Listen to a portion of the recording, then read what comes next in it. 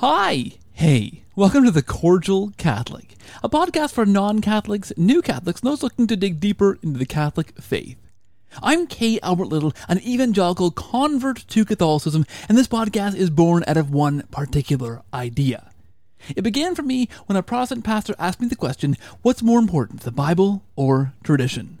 Well, that question led me in a deep dive into the history of Christianity, the history of the Bible, the canon, how the Bible got put together and where these books came from and who decided what went in and what got out, and the early church and really all of church history. A real deep dive. And it was then that I began to encounter the Catholic Church and bishops and Catholic theologians. And as I began reading from what the Catholic Church actually said about itself, well, I realized then that what I thought Catholics believe, what I thought I knew about Catholicism, was based in large part on misinformation and more often than not, on simple misunderstandings. Well, this podcast serves to fill in that same gap. The gap between what you think Catholics believe and what we actually do. Each week I have a real Catholic conversation with a real Catholic thinker from the heart of the Catholic Church. No misinformation here. And this week I am rejoined by one of our fan favorite guests, the original guest on the podcast, 100 episodes plus ago, Dr. Douglas Beaumont. Dr. Beaumont is a graduate from the Southern Evangelical Seminary. He taught there for, as he says, 10 years, got a PhD afterwards. He was steeped in the evangelical worldview. He was an apologist, a convert as an adult, really chose evangelical Christianity and doubled down as he was there. Ended up becoming Catholic, in large part through looking at the canon of the Bible, Scripture, how the Bible got put together and where that came from. How can we trust the Bible, in other words, if we don't know how it got put together or where the authority really lies? It's a fantastic conversation. I'll let Doug fill those gaps in for you, but it's a great conversation. Really gets at the heart of, for me too, why I became a Catholic, in large part, looking at the canon of the Bible, and really very much a live issue that we think, evangelical Christians need to really consider and look deeply at. It's a great question and a great conversation. This podcast and all of these are brought to you by my patrons at patreon.com/cordialcatholic. You guys help to underpin this show and help it to keep going and growing each and every month. This is not my full-time job, but it gets harder and harder these days with the young family to be able to afford the time to do this. So your generosity, guys, in supporting this show helps me to justify continuing to be able to put time towards this mission and keeps those bills paid as well. That's patreon.com/cordialcatholic. And my thanks to those who are already supporting the show. Thank you. Now, without any further ado, my conversation with Dr. Douglas Beaumont on how the Bible made an evangelical seminary professor a Catholic. It's a great conversation, guys. Please listen and enjoy.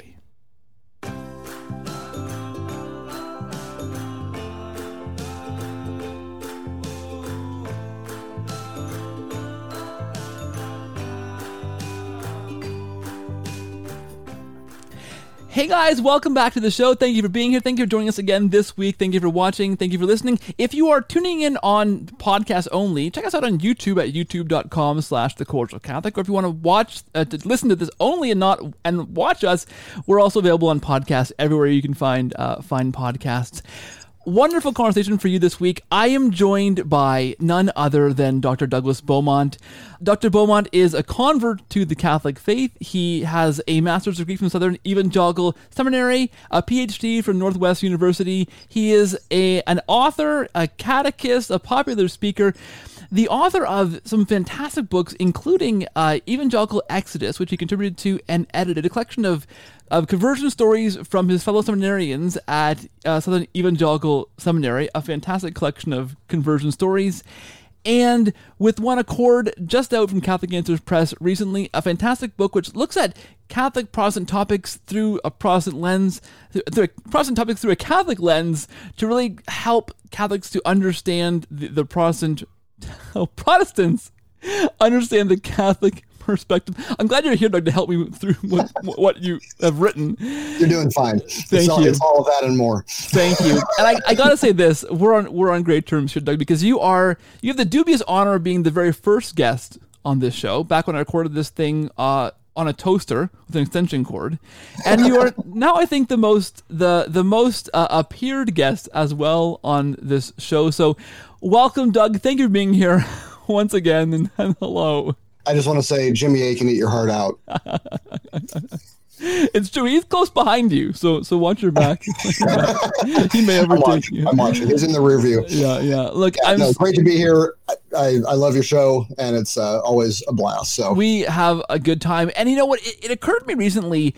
I've had you on a number of times for different reasons, all kinds of reasons. I had you talking about the idea of a paradigm shift very early on the show, how someone goes from Protestant to Catholic. You've been on here with Devin Rose, actually, talking about the two of you and your kind of relationship and how you guys became Catholic kind of together and bounced ideas off of each other and how that all worked. Very popular episode.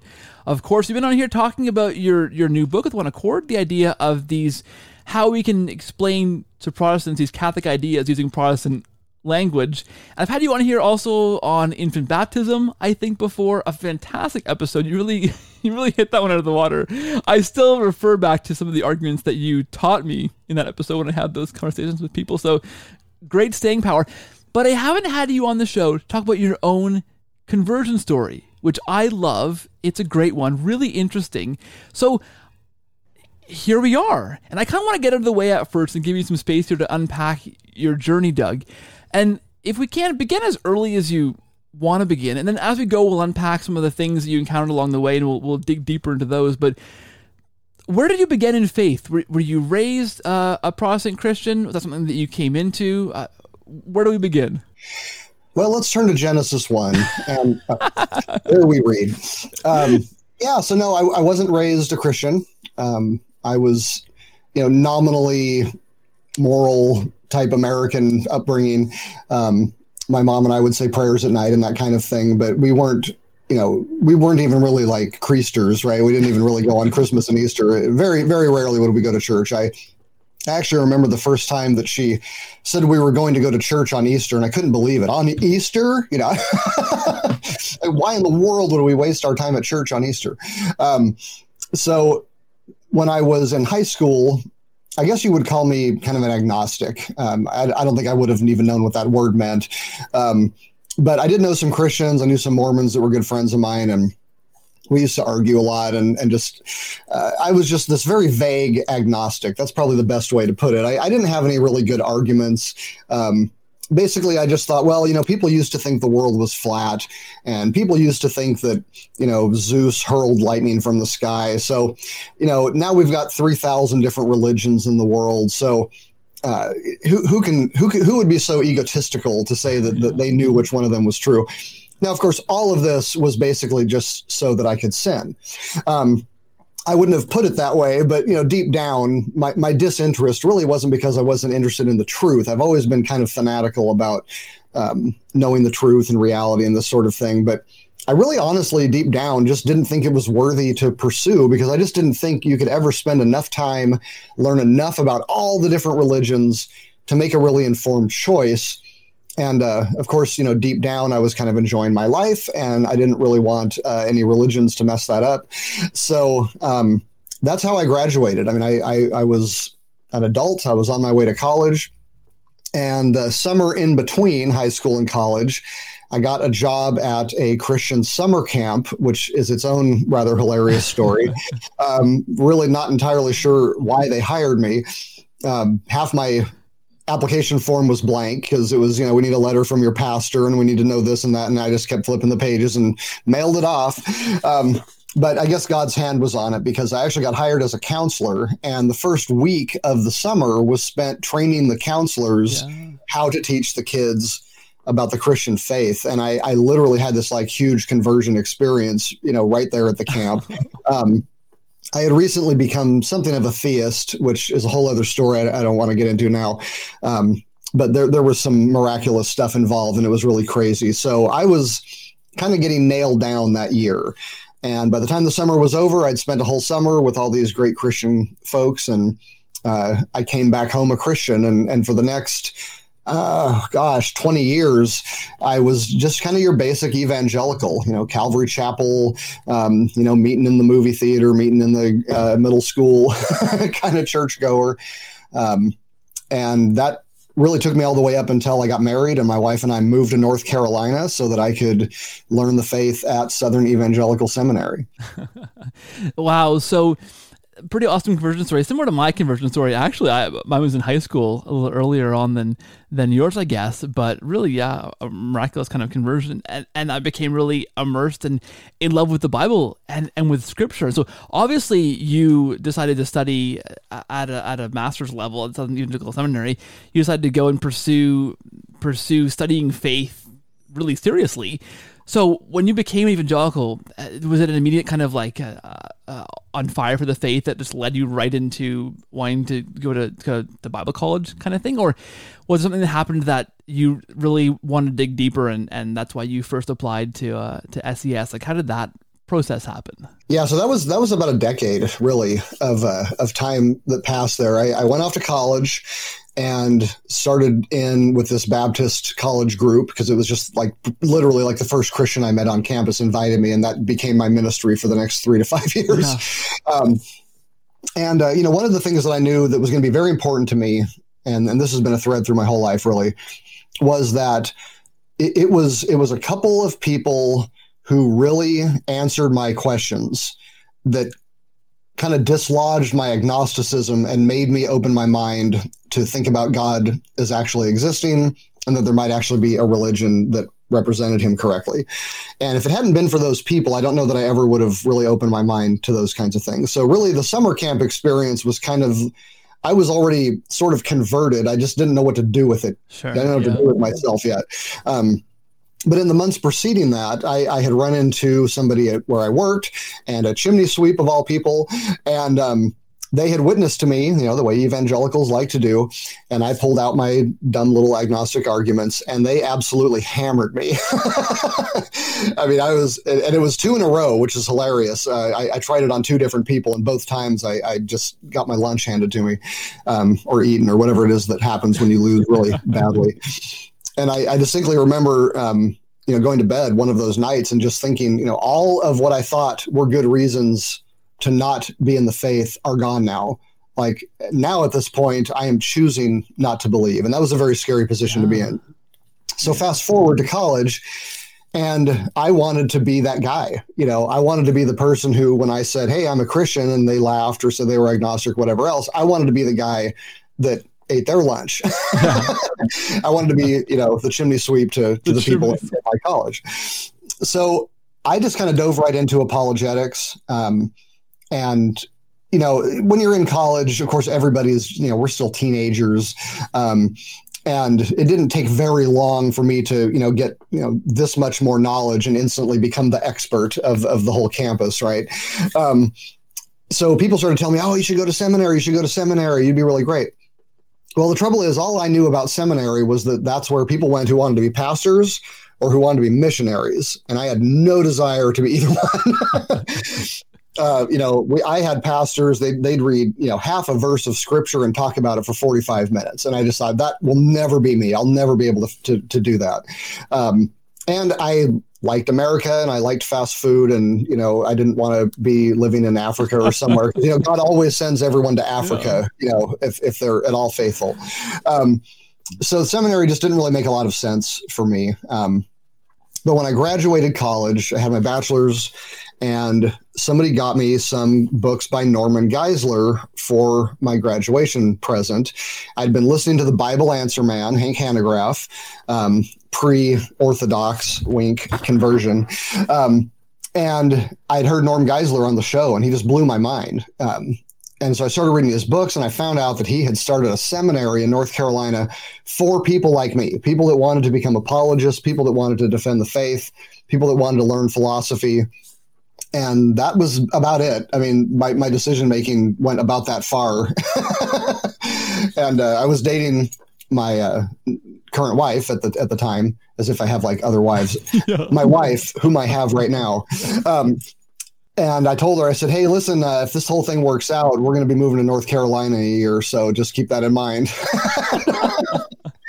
And that's what we did. So and you still, you still have, I'm surprised you still have her, but that's, yeah. So she stuck with me. Glad it worked out. So it really wasn't until I was almost 30 that we finally, we got married, got everything settled, moved across the country and got started. So, I was kind of a late bloomer as far as the academics go. So, a solid decade had passed from the time that I'd become a Christian, got really solidly into the Evangelical Baptist world, and then moved to North Carolina to start studying at SES. I think the really interesting and important thing there to underscore for me, Doug, is that you really intentionally chose to go there and chose. So you didn't just kind of stumble into this. You were serious about apologetics. You chose this school because you really bought into Norm Geisler, the founder, and the philosophy that he started that school under, right? You were really embedded in that and intentionally chose to go there to be this evangelical apologist. It wasn't, you didn't just kind of stumble into it and stumble into apologetics. Okay, so what happens? You get there and what do you find? Well, to kind of bounce off your last statement, what I found was 2 trailers in a gravel parking lot, and this old guy walking around in shorts. Meet Norm Geisler. I'm like, awesome. I just moved 3,000 miles, and we meet in a trailer. Like, what's happening here? But the good news is I was evangelical, so I'm used to churches and schools and weird places, so it wasn't a big deal. But, I will say that at that time, this is, late 90s, early 2000s, SES was really like a place for the hardcore. There was no denominational standing. It wasn't attached to any university. It wasn't attached to any church. I mean, it was 100% Norm Geisler's pet project. There were like 3 people that taught there. I don't think we had 50 students. And really, I mean, like the only reason anybody went there was because they wanted to learn from Norman Geisler, from Tom Howe. And these guys are writing these amazing apologetics books and be like them. I mean, that's why you went there. There was literally no good reason to go to SES except that. So yeah, everybody there was in. I mean, we were in with both feet jumping in. We worked really hard, and I was there when the school transitioned from the trailer to the new building. I mean, I literally used to like walk, climb up the ladders when nobody was there and take pictures of the guts and everything. And so it was a heady time to be there. And one of the things I discovered pretty early on was that Norm Geisler's brand of apologetics was very heavy on philosophy. Now, I didn't have any kind of philosophical background. My very first class, the very first time I stepped into a classroom at SES, I was late, which was embarrassing. But I got to sit next to Tom Howe's brother, Richard Howe, who we're now good friends, and I love that guy. But Norm Geisler's up there talking about Plato and the demiurge and the Disbas being drawn circles and arrows, and everyone's kind of nodding along like this and taking notes. And my jaw just hit the floor, right? Like, I thought I was going to learn about like Mormons and stuff, like what is happening right now. And come to find out that, Norm Geisler really made a big part of his mark on the world by his love of Thomas Aquinas. So he kind of brought the Catholic St. Thomas Aquinas and his philosophy into the apologetics world of, the Western Hemisphere in the 20th century. And so everybody at SES was learning a lot from not only Thomas Aquinas, but also a lot of his commentators, who, of course, were almost 100% Catholic. So what was odd was, you'd have all these little Baptist boys walking around with, Charles Ryrie under one arm and the Summa in the other, and we didn't think anything of it. Being a dispensational Baptist Thomist was, that's just what we do here, of course, when you're surrounded by it, it doesn't seem quite as bizarre as it is. But it didn't take long for, I think, some of the fruit of that to start blooming. Does fruit bloom? I do think fruit does bloom. Yeah, I think it does. I should have gone with ripen. Yeah, I mean, yeah, you can edit that out or just leave it in. It's kind of let's edit that out. It's not as funny as me putting the T-shirt on the chair, but we started losing some people. We started losing some people to Catholicism, and Dr. Geisler at the time, and even I think right now still had the best book written by an evangelical on the Catholic Church. It's a really long title, Roman Catholics and Evangelicals Together, Differences and Similarities, something like that. Really long title, but great book. So it was very bizarre when we started seeing like some of our top guys were going off, they'd graduate, and a couple of years later, you'd hear these rumors that they were Catholic now. And we all just thought that was so strange. But I was there, I graduated, I taught for about 10 years at the college and the graduate level. And when I started working on my PhD there, a program which I helped start with Richard Howe, it gave me a chance to really dig deeper into certain subjects that had kind of been hinted at, but not really dug deep enough during my master's work. And, I'd read all of Norm's books on the subjects and stuff, but I knew there was more to it. There were some issues that I hadn't quite settled in my mind yet that I wasn't seeing really good evangelical responses to. And, I'm working at the PhD level now. I can't have that. I got to be top to bottom. So I started doing a lot of my work on some of these issues, and that's when the trouble started. What interests me with SES as a whole is it really is intentionally kind of non-denominational, right? That's really, it's almost like a movement in a sense, right? It's not tied to a certain denomination or a certain church. It really is trying, it seemed to me, as you describe it, to really be trying to not reinvent the evangelical seminary, but really rise above denominations and kind of be this place where if you really want to do rigorous study, come here. Am I getting that right? I mean, is that part of the intention of this? Yeah, I think that was the idea. Of course, when you get in there, it's kind of funny because it turns out to be, the most non-denominational entity that I've ever, been a part of. We used to joke that if one of our professors ever quit, we'd be in trouble because we need to find another, Thomistic, Baptist, dispensational, it's like, well, all three of them are already here. So now everybody that teaches there graduated from there. That's what you end up having to do. But yeah, in theory, the idea was to provide a really solid apologetic, good, solid philosophy of religion to people so that those things could start spreading out into the world. Norm was doing this stuff really before anybody else was. Of course, now it's not that unusual to see apologetics programs in various places, but typically the old guard today were the people who were taught by Norm when they were coming up. Yeah. So the guys at Biola and stuff like that. I mean, so we're kind of third generation with SES, and Norm was kind of waning at that point, but we were trying to get apologetics, classical apologetics, orthodox evangelicalism out into the world before everything fell apart. And that was really kind of how we felt our mission statement was going to play out in our lives. Interesting. And when these fellow seminarians were becoming Catholic, I mean, you obviously later in your life became Catholic, and you collected some of these stories into a fantastic book from Ignatius Press. What at the time you said there were these rumors, and you guys are kind of like, "What? That's weird. What's going on?"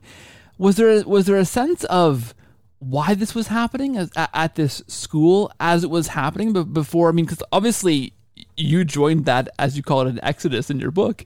Was there a sense of what was going on at the time?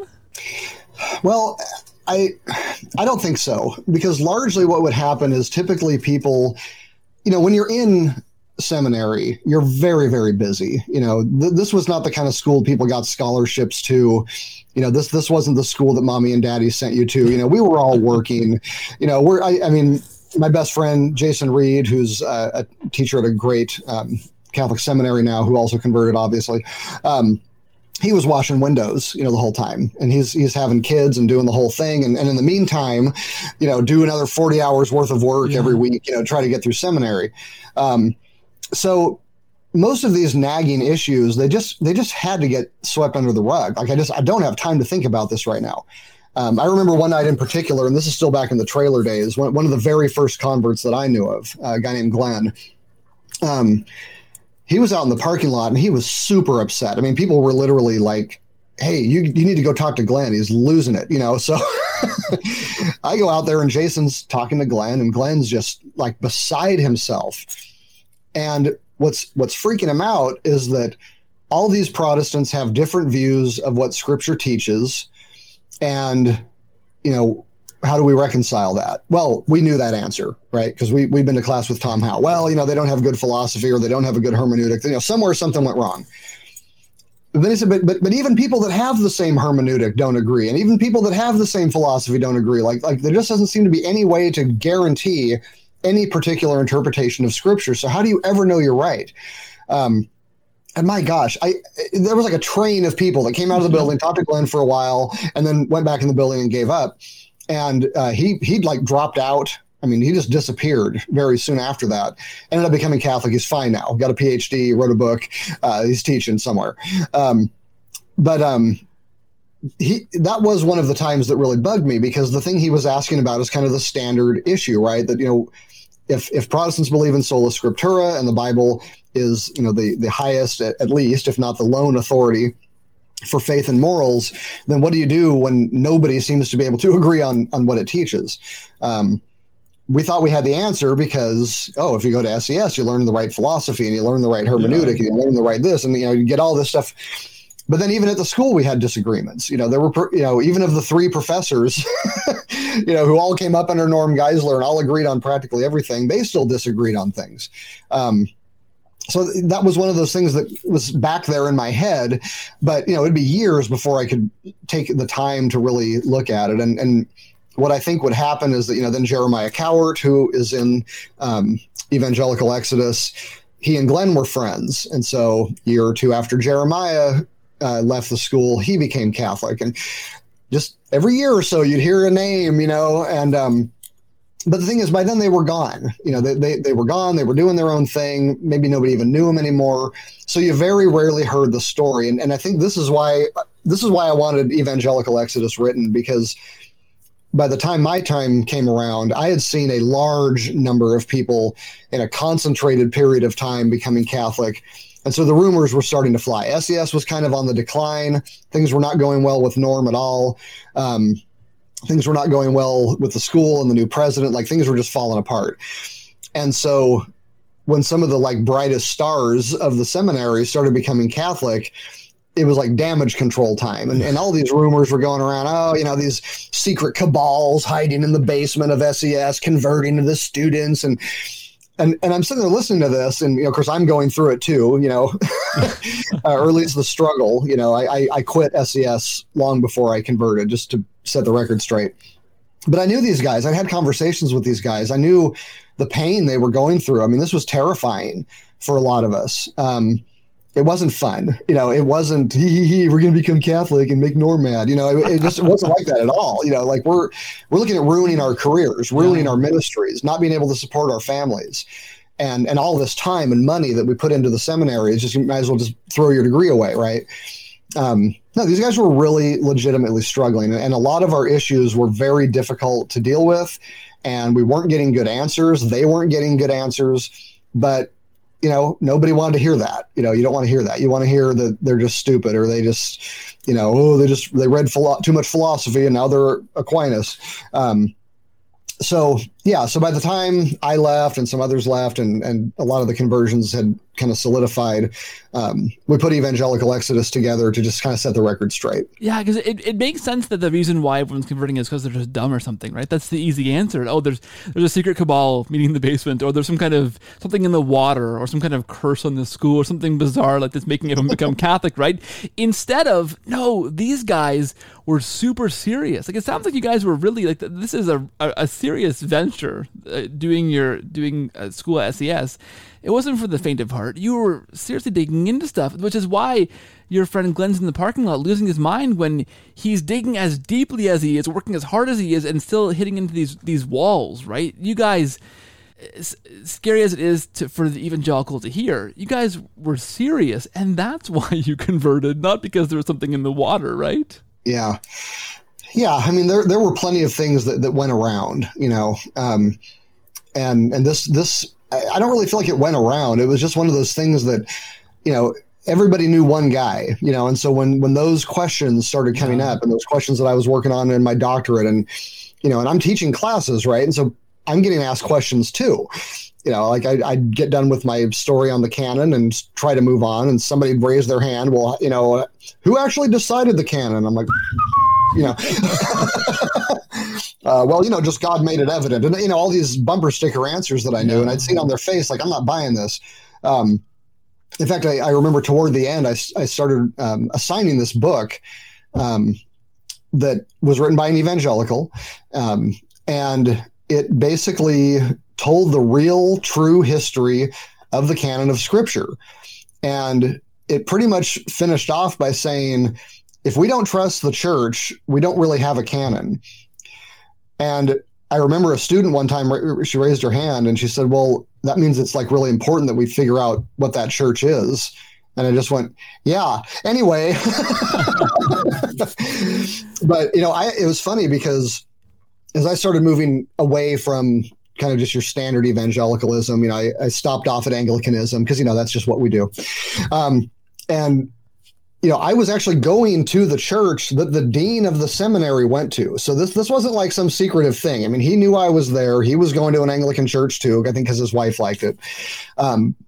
But I started getting in trouble in my classes because I was teaching Protestant things like maybe infant baptism isn't that bad. And maybe the Catholic Church is responsible for the canon.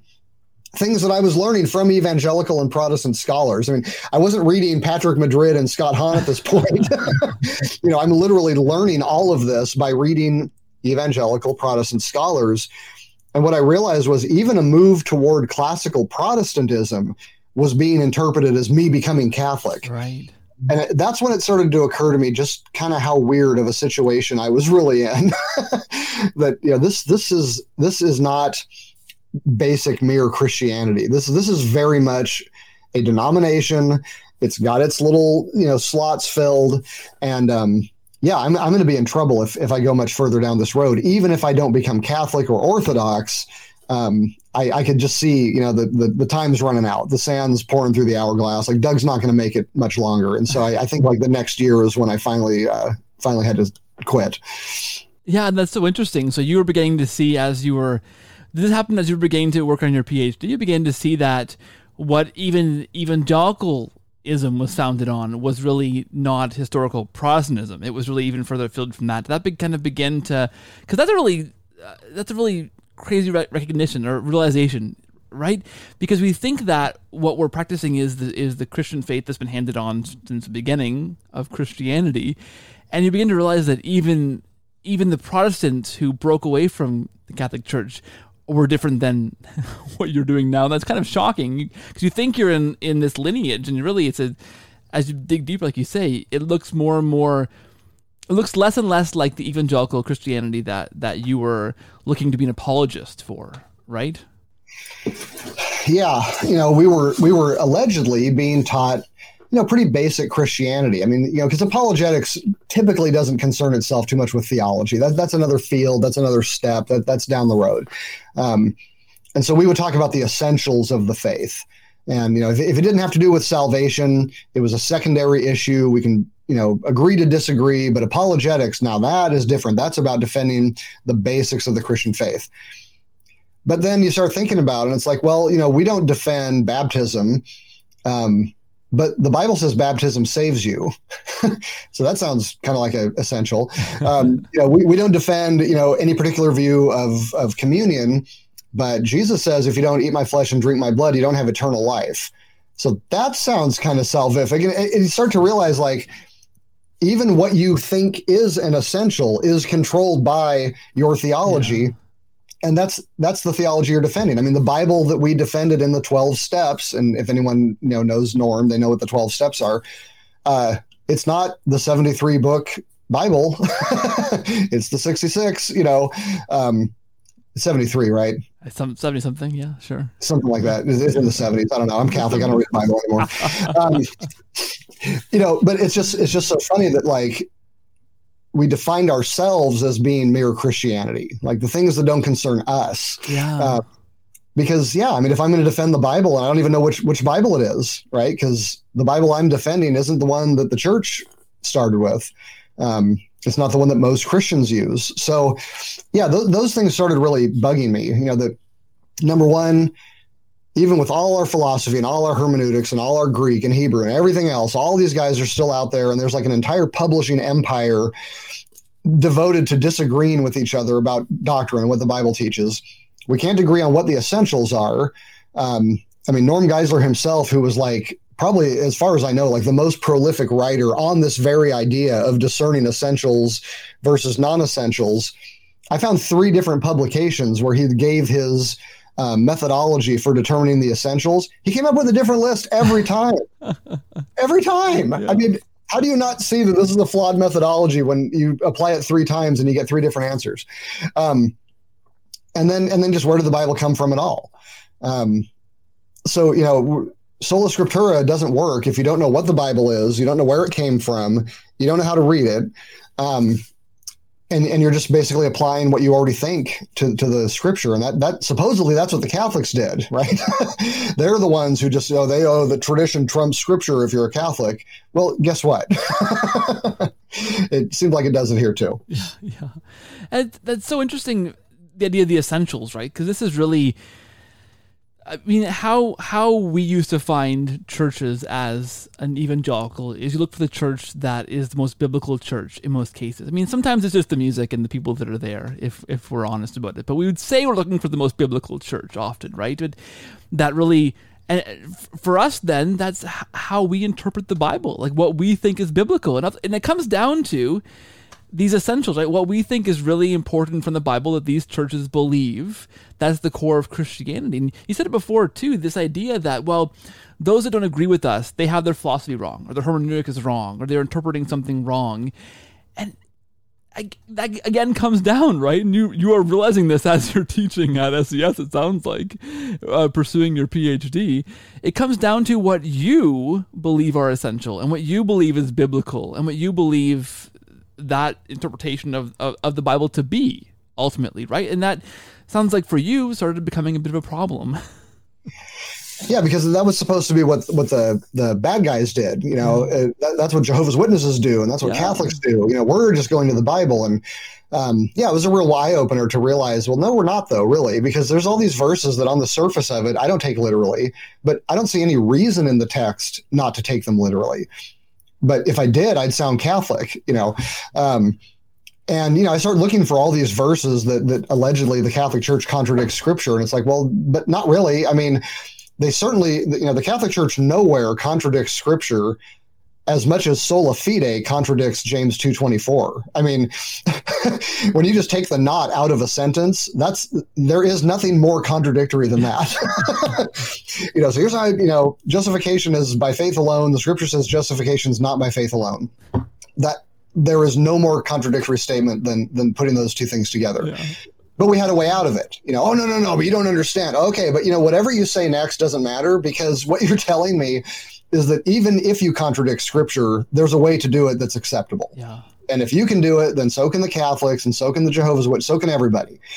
So there has to be something else going on here. And I need to know what that is, because I was an agnostic for this very reason back in high school.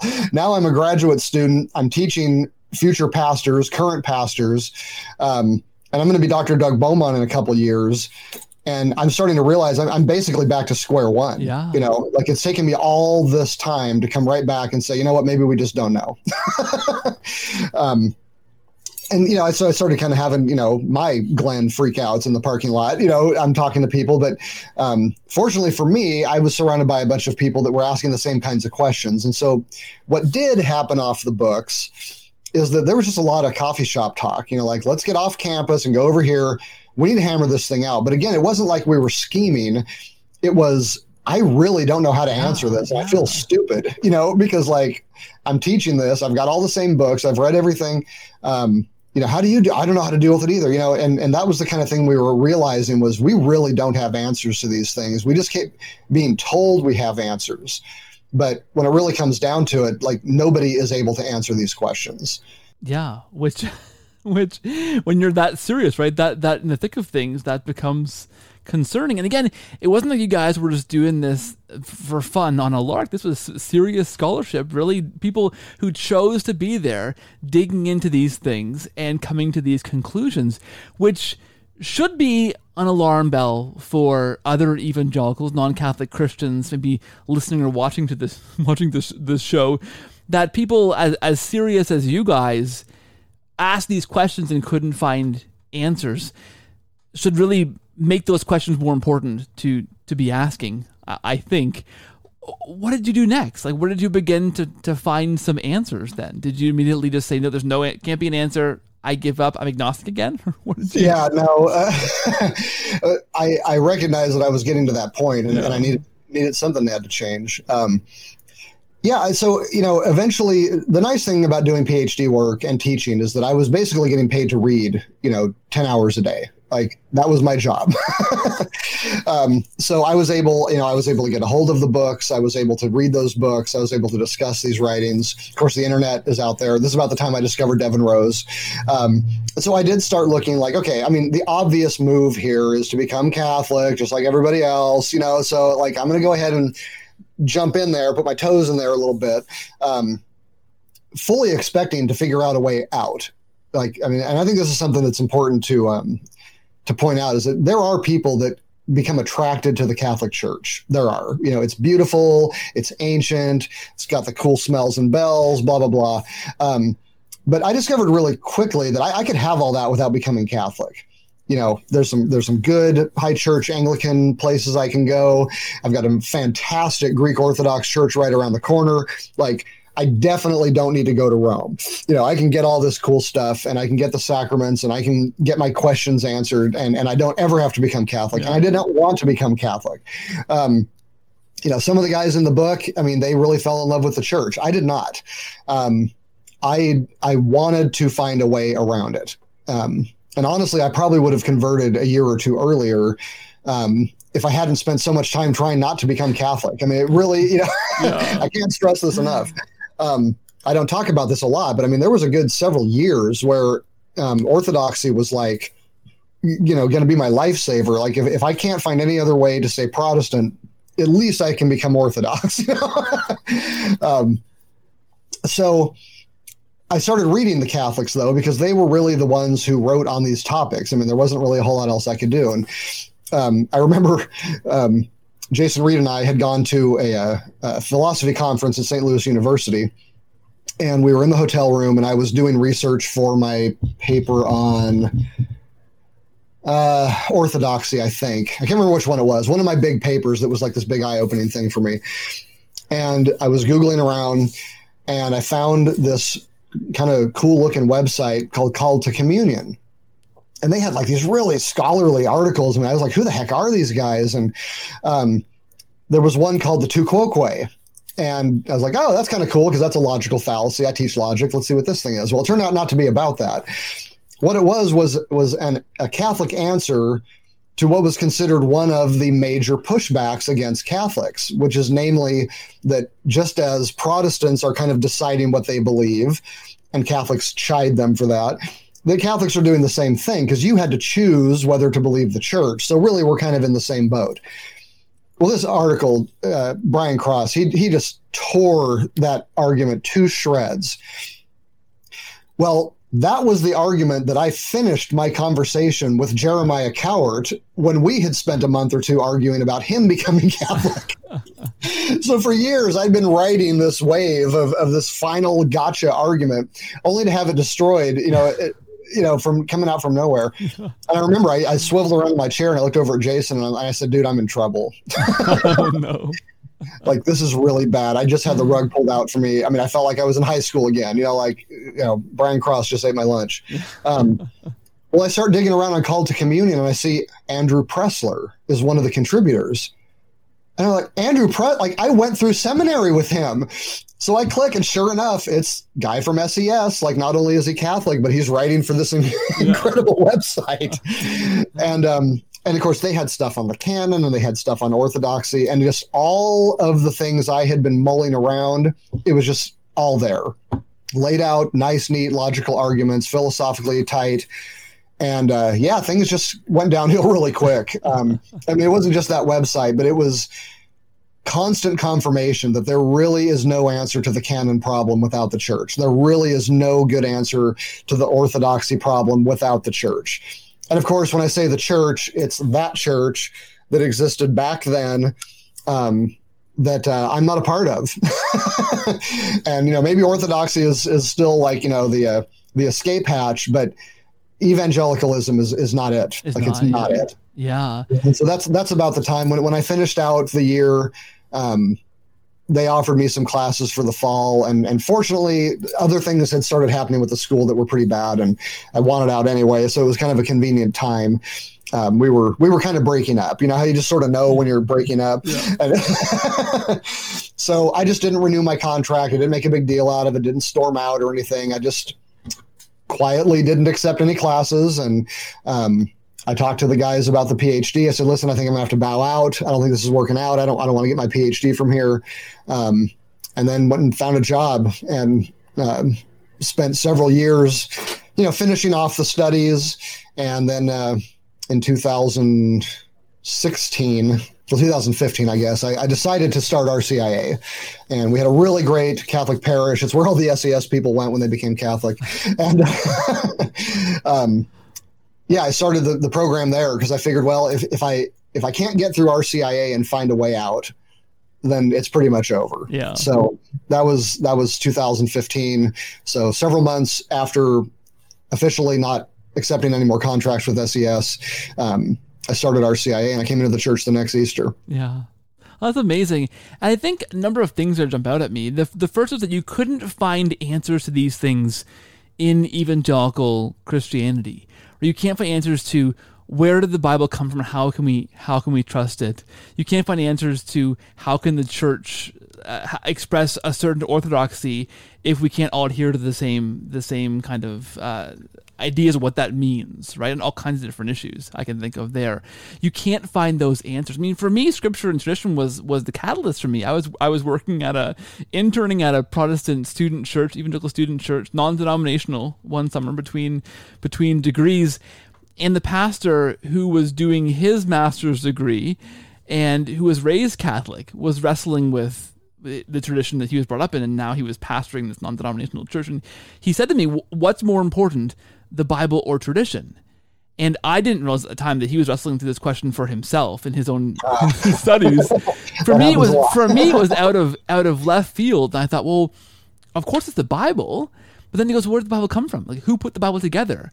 Isn't that tradition? Doesn't the tradition say what books belong, what books don't? Like, isn't that in some ways an arbiter of how we got the scripture? And that for me, Doug, was like head explode, right? And I had to look into where this tradition was and where it came from, and then the whole canon thing, like you said, I found what you found at a much simpler level. I wasn't doing PhD studies, but like you said, there really aren't good answers. And I've probably done the same thing now too. I've listened to debates for hours and hours of debates, read all kinds of things. I still can't find a really good answer on how we trust the Bible from an evangelical perspective, right? Those answers are found in the Catholic Church, right?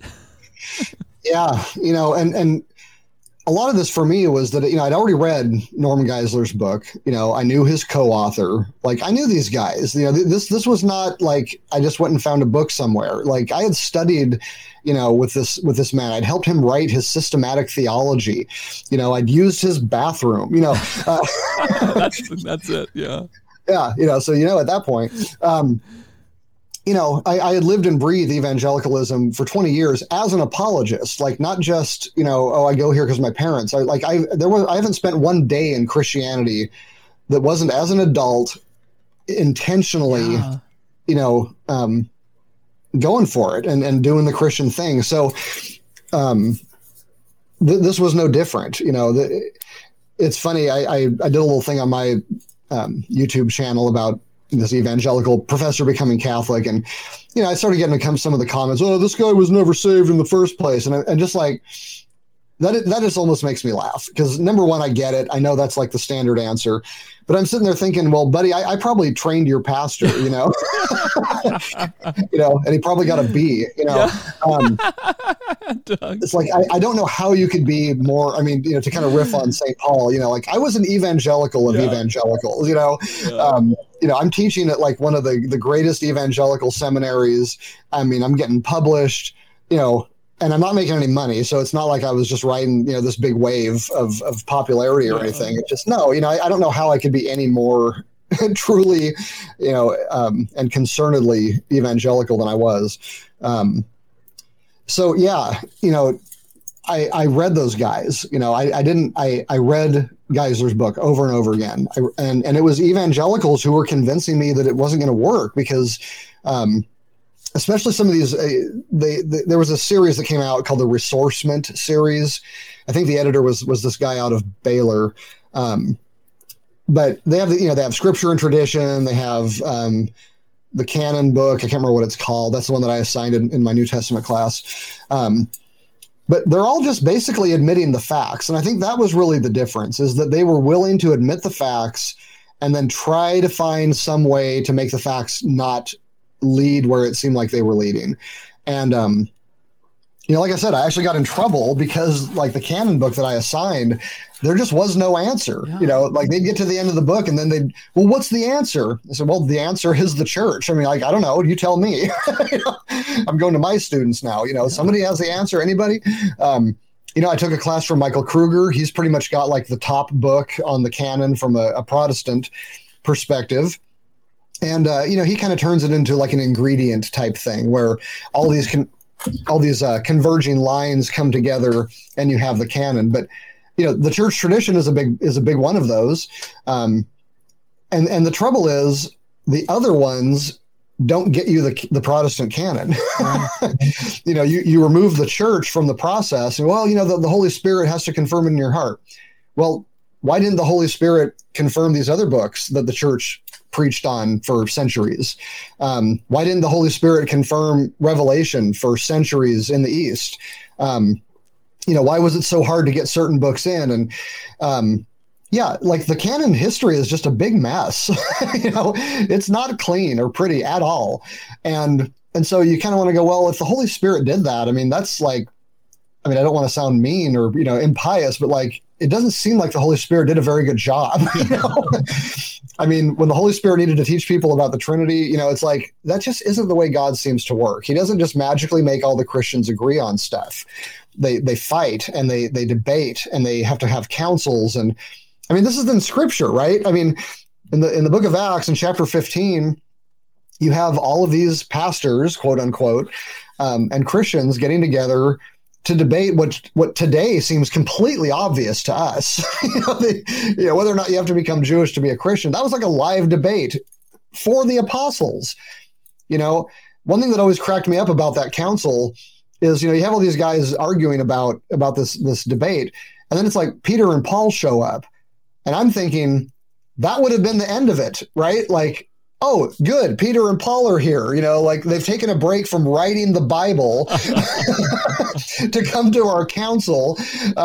We could just ask them, but they didn't. They just gave testimony, and then there was like a vote, and you just kind of go, I believe that the Holy Spirit was over that, but what the Holy Spirit was over was this messy human situation that just doesn't have a nice way to reverse engineer it. And it's the same thing with the Trinity, and it's the same thing with the incarnation. It's the same thing with the canon. I do believe that the Holy Spirit was over the process of the whole thing, that the outcome was guaranteed by the Holy Spirit. But to make it sound like that process was synonymous with just sort of feeling the Bible out, sorry, Calvin, just no. I realize that that's the best you've got. But it just flies in the face of the facts to me. It just seems to make a lot more sense that God guided the church in general. We can trust the outcome, and whether it was, throwing dice for who was going to replace Judas, or whether it was some big council with the apostles there, whatever they did, God superintended it so that it worked. But to try to make throwing dice and, arguing with the apostles, some kind of inner message. It just doesn't make sense to me at all. Yeah. And I think so many evangelicals, I did for sure, took the Bible for granted. This is the book, it's handed to me, it's all bound, and table of contents is there. It's all a nice package. I mean, first of all, you realize that your Bible is missing some books that were there, and that were affirmed to be in there for the first many years of Christianity.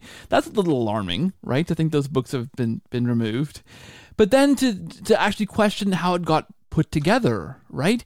And then I think, too, to question how we agree on, okay, so if we just leave that aside and say, okay, the Bible is what it is, it's God put it together, let's just use this to figure out what we believe, or at least, as you said, the chief way of knowing that, the primary source of knowing what we believe. What happens when you disagree, right? That becomes then the secondary issue of how do you determine whose interpretation of this thing is the right interpretation, right? It's just, it's a static kind of thing. We say the Word of God is living, and of course we believe that it is, but when it comes to this verse here versus this verse here, deciding which one and how to interpret these, right? But that becomes an issue apart from some kind of authority that put it together in the first place, right? Right, yeah, because the very tool that we're supposed to be using to adjudicate these matters is actually the thing that's causing them. Yeah. We wouldn't have this disagreement if Scripture didn't have a verse for you and a verse for me that both seem to teach what we think is true, but we disagree on. It would be very easy if there were no Arminian verses and there were only Calvinist verses. It'd be very easy if there were only dispensational and no covenant verses. No, it's the source material itself that's causing these problems. And I have no doubt that there is a way to work it all out. But what I definitely don't agree with is that we can figure out which one of those there is. Yeah. I mean, it's almost like having a puzzle that's, all one color and half the pieces fit with each other no matter which way you turn them. It's like everybody can make the puzzle, but how can we possibly argue that my way of making the puzzle is better than your way when they both work? Yeah, so I just think this idea that somewhere out there you can finally reach the end and you'll know for sure that you're right. That's why everybody ends up punting to the Holy Spirit, right? Because objectively it's not there. I mean, there's a reason that these publishers, can put out 2 or 3 dozen debate books, each with 3 to 5 different views from, good, pious scholars, that all disagree with each other. Yeah, that's just the way it is. It just isn't simple to read this book and come up with this really heavy duty theology. And it seems like you've only got 2 choices. Either you just accept everybody's, in which case, why do we have Jehovah's Witnesses and Mormons and people like this that are cults? They're not Christian, they're cults. Or you just say, my way or the highway to everybody, in which case there shouldn't be any denominations. Every denomination should just be Christianity and that's it. Well, of course, we call them cults too, right? So you got cults on either side. And the only people that are acceptable is whoever agrees with your essentials and says it's okay to disagree on the non-essentials. And as long as our essentials lists match, well, then we're okay. But again, you've just pushed the problem back one now because the essentials, there's no way to make that objective essentials list. The Bible isn't color coded, with this is the essential one and this isn't. Yeah. And it's just so funny too, because I think about the things that used to seem obvious to me, like the essentials thing seemed to be really obvious. But again, it's like what you said with the Bible. It's what you're handed. I'm handed the Nicene Creed. Okay. But the Nicene Creed talks about baptism. So how is that not an essential? And if we're just going to limit it to the things that are salvation. Well, objectively speaking, the Bible says certain things about salvation that you're not counting as essentials. So it just, when you can get far enough back, I think, to sort of see both sides, it just became really obvious really quick that both sides have problems, but one of them is causing their own problems. One of them is trying to put forth a methodology and a worldview that ends up getting them in trouble. The other side is at least coherent. Maybe they're wrong, but they're at least coherent. This church says that the church decided what was in the canon. And you look back in history, and that is an objective fact. That's what they did. Now, there might be another layer of spirituality on that. There might be another layer of God's causality on that. But you can't deny what actually happened. And that is what actually happened. Nobody sat around and said, here's the essentials, and we're going to put them in the Nicene Creed. Nobody sat around and said, okay, all of these books were written by an apostle and approved by the church, and the Holy Spirit told me, okay, and then there's the 66 books magically. That's just not what happened. It's not what happened. So I feel like the reality of the situation was just that I was not looking at how things work in reality correctly. And it seemed like the ones that were the Catholics. Yeah. And just looking at this very objectively. I think I read a blog article early on in my conversion. I think I was just brand new Catholic, or maybe not even Catholic at this point. I was just blogging for myself and some friends, trying to work out in my own headspace what I was thinking and doing, looking at the Catholic Church. Or this article called "Protestantism is a System Designed to Fail." Because what I was processing in my head is like, look, there's no way this system of unity, we can't be united around the Bible, because the book is divisive in its nature. If the system is, we look at the Bible and interpret it, and that's when we know what Christianity is, and we follow that, it can't work, because we're gonna disagree on different things, on the essentials. We're gonna disagree on what essential lists we come up with, because some say baptism is essential, some say that baptism is not essential, some say that salvation is the key thing, and everything else is. Then what's in that? What is packaged up in the idea of salvation? Like we can't agree. And I came to realize that and kind of hit a dead end in evangelical Christianity, because I realized that the system that I was following, we could not find unity in that system unless the Holy Spirit just came down and just wiped us all out and just imparted to us what the essentials were. We were never going to agree, because even those churches seeking after those things end up splitting apart on different issues, right? And it's what we call the non-essentials, but the problem there, as you're laying out for us, is that, well, what are those essentials versus non-essentials? And we can't even agree on that. So, to say, as I'm sure you did and I used to say, like, we're all Christians, we're all the body of Christ, we all agree on the essentials. We would say that so often if people would ask why we're not united, but then we can't agree on what the essentials were, and that right there is a broken system to me. If I can put it, that sounds really, really harsh, but that's what I hit up against, this broken system, Doug. Yeah. I remember talking to a buddy of mine about some of the things that were going on, and I said essentially what you just said, that this isn't a problem for evangelicalism. This just is evangelicalism. Yeah. It's making its own problems.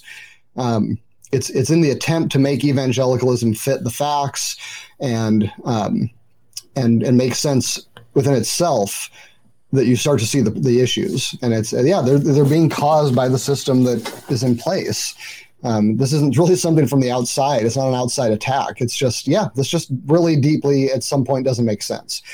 And again, you can go years and years and years without realizing this, because there's always somebody smarter than you. There's always a book you haven't read. Yeah, somewhere out there is that answer. And, I admit, and I've got good friends that are not Catholic, that went through this whole kind of same thing that I did. We've had all the conversations. Not everybody has the time. Not everybody has 5 years to read every single day, and bounce ideas off of extremely smart evangelicals that, like, if I don't find the answers here, there just aren't any. And I got to do that for 5 years. So I still hear the bumper stickers. I still hear the, just the real surface level. Oh, well, this. It's like, okay, give yourself a few years. If you keep thinking about this, you're going to realize why that answer doesn't work. Yeah. But like we talked about in the conversion episode, at some point something has to bother you. There has to be some anomaly that you go, wow, I really can't account for that in my system, before you can open your eyes to anything else. And so I just think, and I'm not saying I've arrived. Who knows? Maybe I'm still wrong, and there's another conversion down the road somewhere. It's a cult. That's but just when I hear those responses, and I just go, okay, you have this much. You're here. I get it. I was there for 20 years, and And so I'm just going to tell you the next thing. Here's why that doesn't work. Well, okay, just I'm not trying to slam you. I'm not trying to make you feel stupid. It's just, I've been there. I've had those conversations so many times. I tried with all my heart to not become Catholic, but eventually you just kind of have to, you got to follow the truth. You got to follow the facts as you find them. And, this is where I was led. Yeah. Yeah, I've got a really good friend, evangelical friend, who we were in college together, and I know him, the family, very, very well. And I converted, he didn't. He's evangelical still, and we have a really good argument every 2 or 3 years. A real knockdown, drag him out argument on this every 2 or 3 years, and then we cool off and come back again like 2 years later and have a different one again.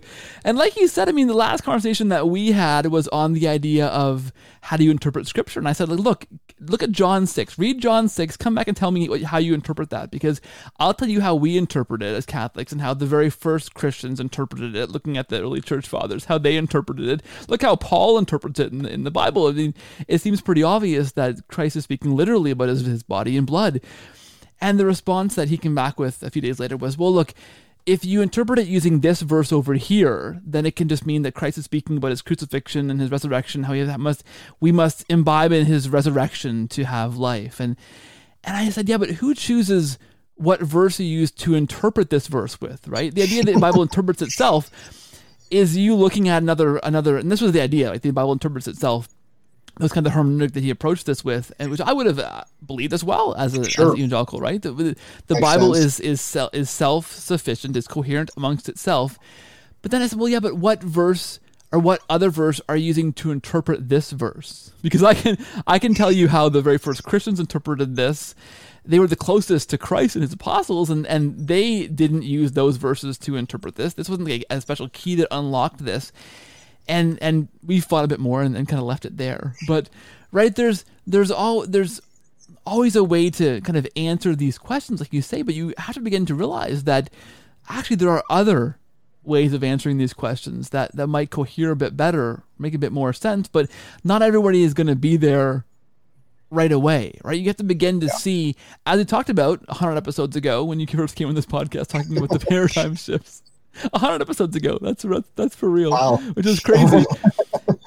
You have to begin to see these kind of things, right? These kind of chinks in the armor, or kind of little a pebble in your shoe or something as you're going along the road, to begin to unwind these things. You had time, you said, to read and ask these of the brightest guys that you knew, which if I were hearing you say that as an evangelical still, I would go, wait, this guy did all that work and really couldn't find the answers? Like, that concerns me a little bit. I think it should concern some listeners who are on that pathway, right? But God does that sometimes, right? We can just say things and suggest things, but there's got to be a movement of the Spirit to move you along that road, I think, right, ultimately. Yeah, and I think it's important to point out that when you and I are saying we couldn't find answers, I don't mean that I wasn't given answers. I was given plenty of answers. Yeah. Like I said, I knew Norm personally. I took a class with Michael Kruger. I read his book. Yeah, I know what those answers are. The issue is they weren't satisfactory. They didn't work. The problem remains even after you assert this answer. So there were some evangelicals that wrote and they kind of admitted it, like, yeah, this is actually a problem. We're not really sure what to do. But like, I love the ressourcement guys, because they're all these like Baptists, but they're smart enough and they know who they're writing for, and they know that they're going to get clobbered if they say something, they can't just, this isn't just for the choir, And yeah, just some of these books just sort of trail off at the end. Like, yeah, this seems like this anyway, stay tuned for our next volume. But yeah, it's just when the answers are given, it's like, well, okay, but there's still this other problem over here. Okay. And then, another answer is given. Yeah, but there's still this problem over here. So that's really what the experience was like. It wasn't that I just had all these evangelicals baffled, and nobody could answer me. Because I had these great. No, it wasn't like that at all. Everybody had an answer, but none of them were good. I mean, they just weren't good enough. So, yeah, I just I don't really know how to help people other than to just have the conversations that I had. You know, it's like, okay, let me tell you how this conversation goes, because I know the next 6 steps already. Yeah. You know, and, you know, right now you're at step 4. Okay, well, then I say this. Oh, okay, get back to me in a month and we'll move on to 7, you know. But yeah, when it never gets past a certain point, I mean, that becomes kind of terrifying. I mean, I remember when I was still in the shift, and you know, I'd heard the same thing 3 or 4 times. Like I'm at the top of my ladder here. Like there isn't anybody higher to appeal to. Yeah. You know, I'm talking to guys that have been, you know, doctors for decades, and you know, they were the ones that taught me, you know, apologetics and philosophy. And I'm just getting these weak answers. Like this is just. I get it. Not everybody studies these things, and that's fine. You know, I mean, I was in the midst of all this study, so I don't expect everyone to just, you know, suddenly recall everything they've ever read. But it's like, wow, you've been kind of scooting along your whole life on that, you know? Like, did it never occur to you that there's this like glaring problem? Oh, you know, yeah, it happens. You know, we're all human, and it took me a really, really long time to get to where I could confidently say, like, I really think I've read the best. Like, nobody has given me anything that is supposedly better than this answer. You know, Kruger's book is supposedly the very best on the canon. Geisler's book supposedly the very best on Catholicism.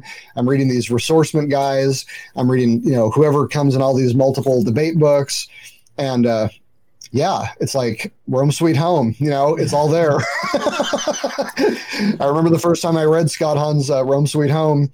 I took notes, I underlined, highlighted, made an index in the back, blah, blah, blah. Didn't move me one bit. Yeah. And then the second time I picked it up years later, I was like, holy cow, like he's been reading my blog, you know. He's got all the arguments and they're all here, and he's right. You know, these haven't been answered. Yeah. It just depends on where you are, right, on that journey. Yeah, and what people think about too, I love that you mentioned that too, because these guys who study these things for years and years and on top of their game and haven't thought of these things. I remember bringing like Matthew 18, where Christ talks about the nature of the church and how you solve disagreements. I think it's Matthew 18.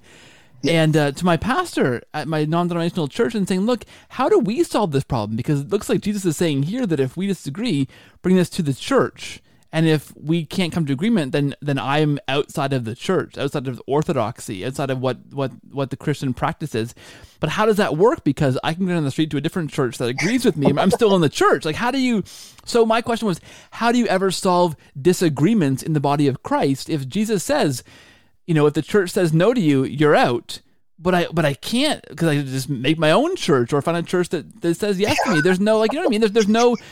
That to me said there's no real standard of orthodoxy amongst the Christian church, and there couldn't be, just logistically. And he said, yeah, I don't know, was his response. And here I was really, really ready to like have wisdom imparted to me. And the answer was, yeah, I don't know. And I was just so floored that right, I thought, gee, have I found a problem in the Protestant church that nobody else thought about before? It seemed like nobody's thought of this. Yeah, but not everybody is on the same journey that we're on at the same time we are, and thinking of these same things. And for a lot of, it's just the water you swim in for a lot of people, right? It was for me, for you, for ages. This is just the way it was with all these denominations and with wrestling through scripture and having to read the best authors all the time to stay on top of what the most recent theological kind of trend or agreement was on this, or how do we interpret Paul this decade, right? I mean, that was the water we swam in. But to realize that there's a whole other way of doing this that really solves a lot of these problems a lot more eloquently, historically, and logically, gosh, like sign me up, right? And we both converted, so yeah. Yeah, you know, I don't, it's not like there are no remainder issues in Catholicism, obviously. Yeah. But for me, when I talk to people, I just keep coming back to this, like, this is the problem you have to solve before I can care about that. You know, like, yes, I get it. There's Vatican II and this and that, and what did Francis say yesterday? And, you know, on and on and on it goes, right? But it's like, okay, but first of all, I was Protestant for 20 years, and I can tell you right now, there's definitely as much, if not worse, stuff going on in Protestantism. So that's just kind of like, you know, level playing field. But I can't worry about exactly what the church teaches about Mary or exactly what the church believes merit means. Like, none of that even concerns me. If you can't tell me where the Bible came from and how we know that it teaches something, like solve that problem. And then we can talk all you want about, some of the things that really, I think that's deep down what really bothers people, right? They don't want to be Catholic because they don't want the statues. They don't want to have to deal with certain things in history that they think they know. It's just weird, like Catholicism is just weird. That's how I started off my book. Catholicism is weird. I love it. But yeah, when you're in it, when you're in Protestantism, when you're in evangelicalism, you don't realize like you're totally weird too. You just don't think you're weird because you're used to it. Catholics have different weird things, but so do you. And at least with Catholicism, I'm starting on something that looks like a real foundation. I can justify why I believe the Bible. I can justify why I believe the church to teach orthodoxy. And then we can talk about what happened later. We can talk about 1054. We can talk about 1517. We can talk about all these other things. But until somebody comes along and explains how I can, foundationally justify my trust in Scripture and my trust in orthodoxy, there's just nowhere to go from there, because everybody's got the secondary and the tertiary issues that they have to deal with. Yeah. But until we can get the primary stuff out of the way, I don't really know where else to go. Absolutely. Doug, it's always a pleasure to have you on this show. Every time I think of things I'd have you back to talk about later on, I make an ongoing, a running list of things we could talk about, and it's long, it's numerous. So please do. I love it. We should talk again. Where can people go to find your books, to watch your videos, to learn more about you? You have all kinds of stuff you're doing and have produced and written. So yeah, there's a lot out there. If you just go to douglasbeaumont.com. Doug Beaumont is my name, but I go by Douglas in writing because Doug Beaumont is a realtor and he took my domain name. We won't give it back. So douglasbeaumont.com, that's kind of the hub for everything. You can get to YouTube from there. You can get the books from there, or at least they're linked to wherever you can buy them from. And that's also where I still do some writing and that kind of thing. But whatever happens, it ends up on that website. Yeah. It's great stuff. As always, a pleasure having you here, Doug. I want to say God bless you. God bless the work you're doing for the church. And thank you so much for your time once again. You bet. Anytime. Sounds fantastic.